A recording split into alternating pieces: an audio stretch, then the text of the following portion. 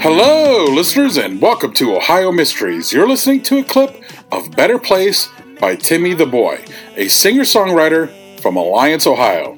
Timmy is our featured Ohio music artist tonight, so hang out with us to the end of the podcast. We'll tell you more about him and let you listen to that entire song. But right now, let's throw another log on the fire, campers. Let's dig up a new Ohio mystery.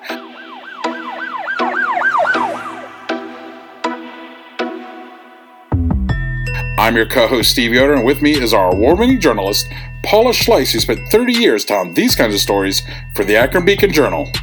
Hi, everybody. In 1929, people were calling Arthur Ford the greatest American medium of the century because he solved a Harry Houdini riddle. Ford went on to spend years as a household name and peaked again in 1967 at the age of 71 when he went on TV and conducted a seance with Bishop James Pike, giving him a message from his dead son. Pike reportedly was impressed. Now, Ford was from Florida. We're doing an episode on him because a website, skepticalinquirer.org, recently did an article picking apart one of the seances that he did in his lifetime.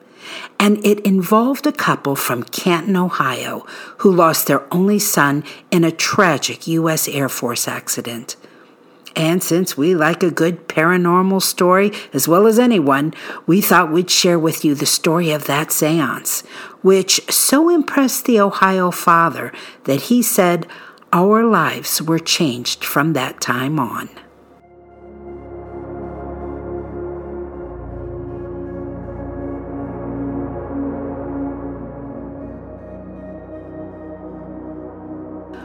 Arthur Ford was a man with many layers. He realized his psychic abilities during World War I, claiming he could hear the names of soldiers in his head several days before they died. After the war, he began traveling the country, promoting himself as a spiritualist trance medium controlled by Fletcher. Fletcher was a boy from his childhood who died young and, according to Ford, returned to him as a spirit. Ford eventually settled in New York City as pastor of a spiritualist church, but he continued touring to take advantage of the very popular mentalism movement going on. He would do hot and cold readings of people in the audience or attempt to read sealed messages handed to him. He really jumped into the national spotlight, however, in 1928. That's when Bess Houdini, wife of the famous escape artist, started attending Ford's seances. Harry Houdini had died 2 years earlier after a crazy stunt. He'd been in his dressing room at the Princess Theater in Montreal when someone asked him if it were true that his stomach was so strong a punch couldn't hurt him. Houdini invited the man to try, so he repeatedly punched Houdini in the gut with some very hammer-like blows until Houdini stopped him. Houdini went on to perform that night, but was in great pain. 2 days later, he was diagnosed with acute appendicitis. He ended up dying of it on Halloween of 1926, and to this day, it remains a mystery as to whether the blows caused his appendicitis or whether the blows were merely the result of him getting medical attention that discovered the appendicitis. Now, Houdini made a living as an illusionist, but he detested people who took money from grieving individuals under the pretense that they could speak to their loved ones on the other side.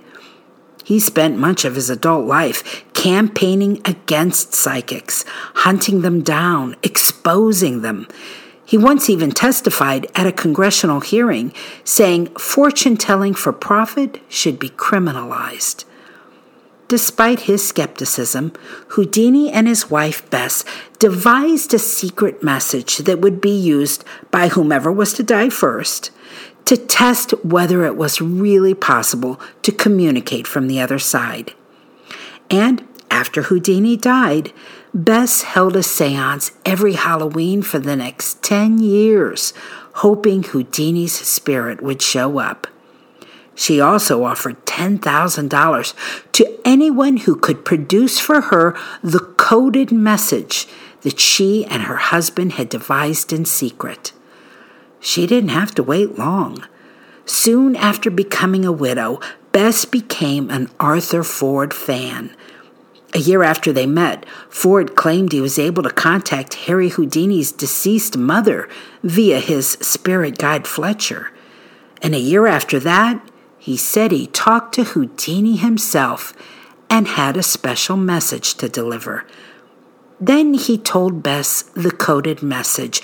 It involved some ritual movements, asking Bess to take off her wedding ring, and reciting some words in French that was a code to spell out the word believe. At the time, Bess told the press that Ford was spot on. She even signed a paper to that effect. Now, I mentioned Ford was a man with many layers, and not all of them virtuous. In 1930, he was in a car accident that killed his sister and another passenger. He became addicted to morphine while recovering, and his addiction grew to include a lifelong battle with alcoholism and a lifetime of medical problems. We can only guess what Sir Arthur Conan Doyle meant when he once said Ford was, quote, astray into nightlife and unsavory adventures. And yet, that same Doyle, the Sherlock Holmes author who was a veteran spiritualist himself, was also impressed with Ford's seeming paranormal abilities. After attending a demonstration of clairvoyance in London, Doyle said, "One of the most amazing things I have ever seen in 41 years of psychic experience was the demonstration of Arthur Ford."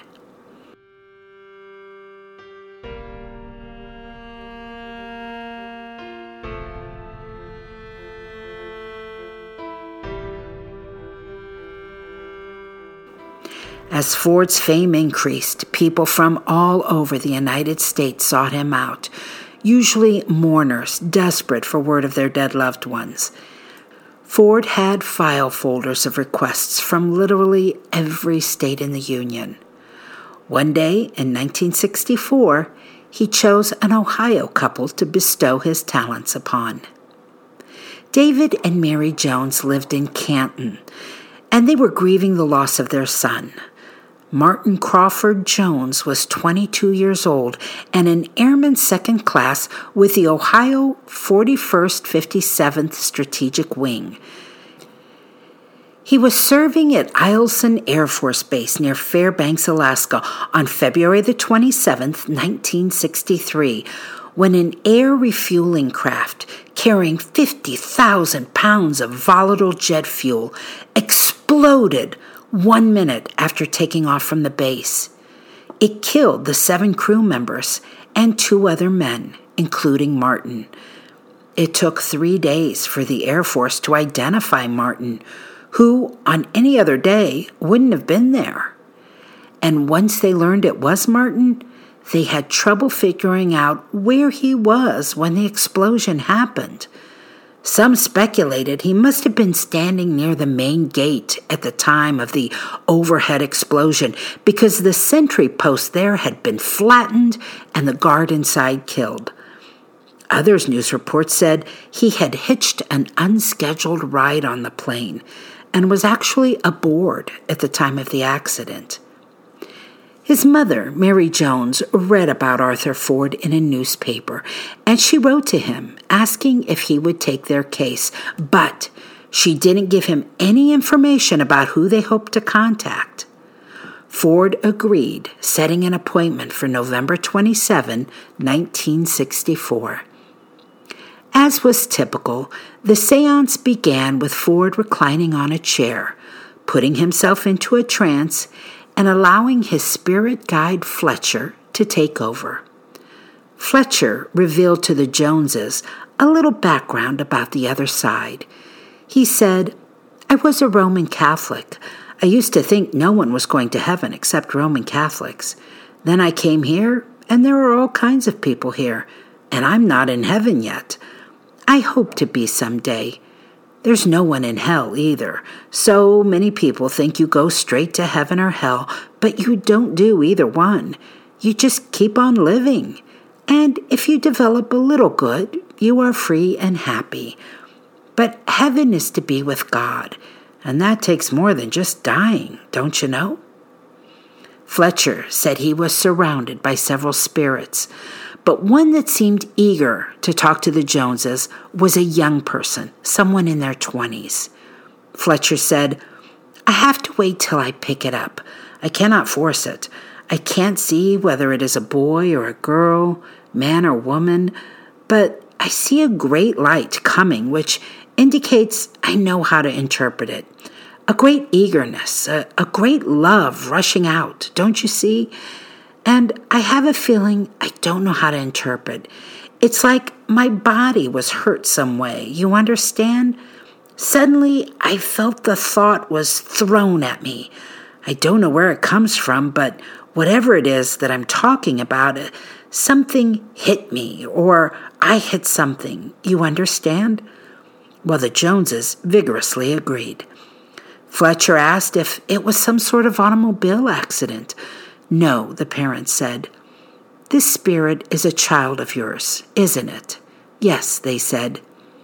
"His body was crushed," Fletcher said. "Maybe a train or a car, maybe an airplane." "Yes, an airplane," they said. Fletcher said it was an explosion, so unexpected nobody knew it was going to happen. He reassured the parents their son did not suffer. Then he returned to the memory of the accident. He said the son wasn't flying, that he was a passenger, with maybe 4 or 5 others on board. "Right," the parents said, "though 8 in all," they said. "It was a private plane," Fletcher said, "not commercial, maybe a government plane." "Yes, a government plane," the parents confirmed. Fletcher guessed the accident was not a result of war, an important distinction since Vietnam was going on at the time. And he said it happened recently, maybe 2 to 4 years before. "Correct," the parents said, "not in war and about 2 years before." Fletcher said he saw the ocean. He couldn't tell if it was the Atlantic or the Pacific. "Yes," the parents said, "an ocean." At first, Fletcher thought the son was stationed in the east, but when the parents said no, he said it happened in the Northwest, maybe Oregon or Washington.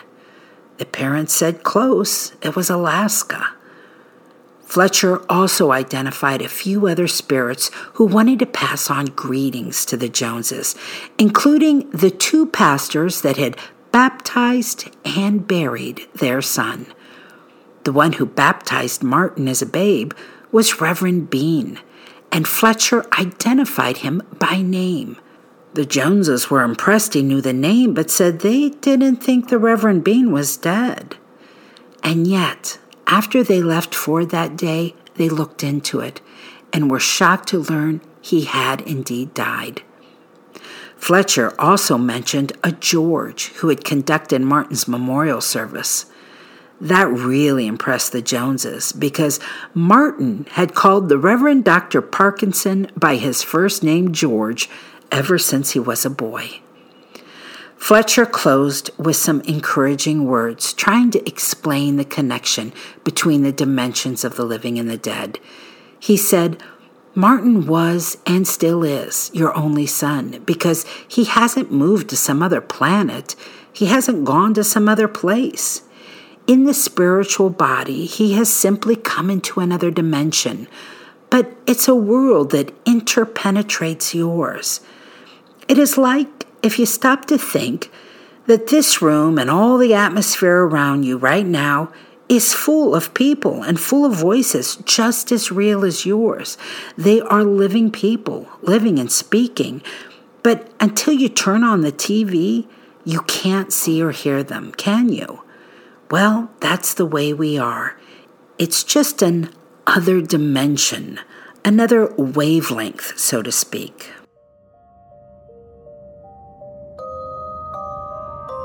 History is the greatest adventure story.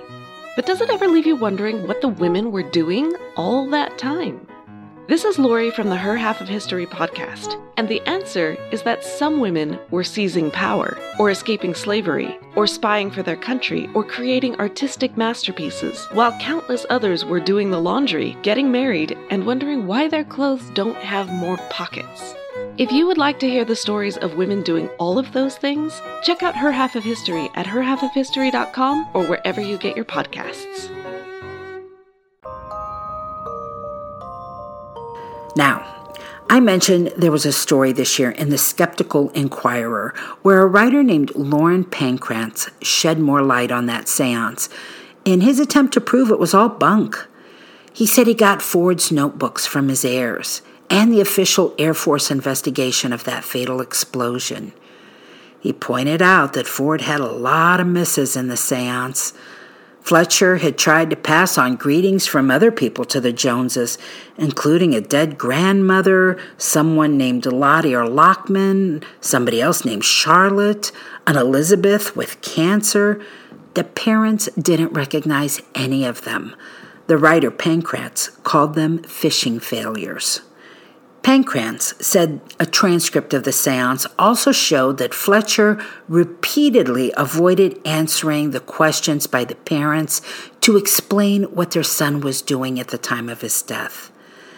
After reading the news reports, I'm wondering if they still didn't know for sure whether their son was on the plane or at the guard station and were hoping for confirmation one way or the other. Pankratz also noted other problems. For instance, the accident did not happen within sight of the ocean. It was 300 miles inland. And Ford, or Fletcher, failed to name the son. After the parents gave him the name Martin halfway through the seance, Fletcher could only say, "Yes, I thought it started with an M." Pankratz does a much more thorough job of discrediting Ford, and I don't want to take away from all his revelations. You can look up his entire report at skepticalinquirer.com. He concluded, as many others have, that Ford's charm must have been just so overwhelming that people were willing to overlook his misses and be satisfied that he had the power to talk to the dead. As for the incident that catapulted Ford into the national spotlight, figuring out Houdini's coded message to his wife from the afterlife, it is widely agreed that was all hogwash. Bess initially endorsed Ford's claims, but later she repudiated them. Some biographers have speculated Bess had initially been motivated by romantic feelings for Ford, and that she was a heavy drinker herself. Others have said her secret was no secret at all, that she had told others, so it wasn't really completely secure. One witness went as far to say Bess had given the secret to Ford herself to assure his success, and another said Ford once admitted as much himself. As a matter of fact, just 2 days after it was publicized that Ford had revealed the code, there was so much skepticism around the incident that Ford never pushed to collect on the $10,000 reward. In the 1970s, a famous Canadian writer and broadcaster known for his works concerning the paranormal, Alan Spraggett, did a biography on Arthur Ford. While Spraggett was somewhat of an admirer, He said there is little doubt that Ford cheated, both deliberately and unconsciously. Ford's personal library, after his death, revealed extensive attempts to learn information about people prior to seances. Still, Spraggett argued that Ford was a legitimate American icon. He wrote, "With all his virtues and vices, dedication and trickery, humorous and awe-inspiring moments, saintliness and sinfulness, and above all, his mysterious, ultimately indefinable powers, Arthur Ford was one of a kind, a great original. We shall not see his like again." David and Mary Jones said there was no way Arthur Ford could have obtained most of the material that he shared with them, that he had given them information they didn't even know, like Reverend Bean's death, which they confirmed after the meeting.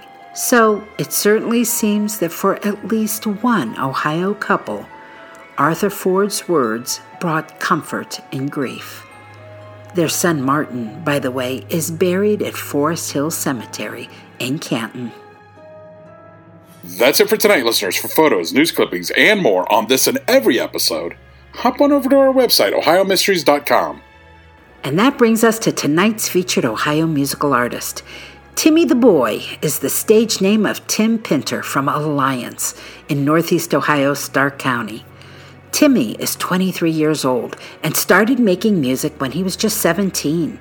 He's experimented with rap and R&B, but he settled on music that he describes as indie alt-pop.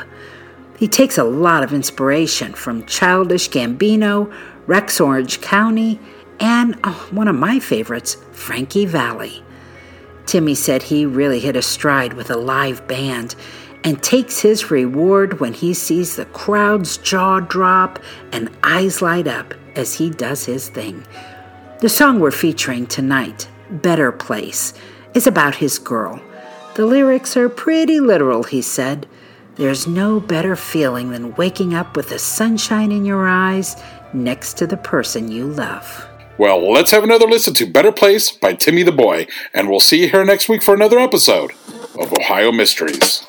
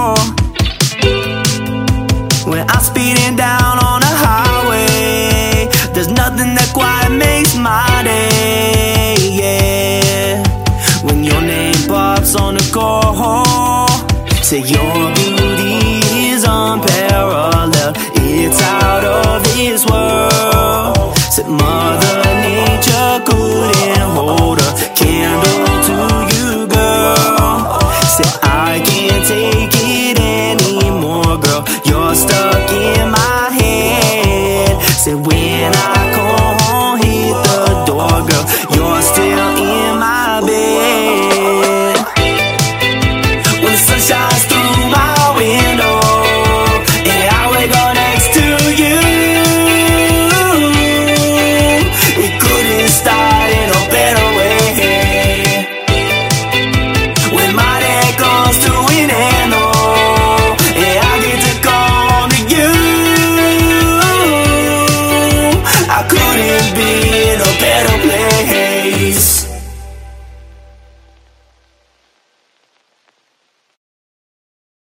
Hello, this is Gary Chahot welcoming you to check out the French History Podcast.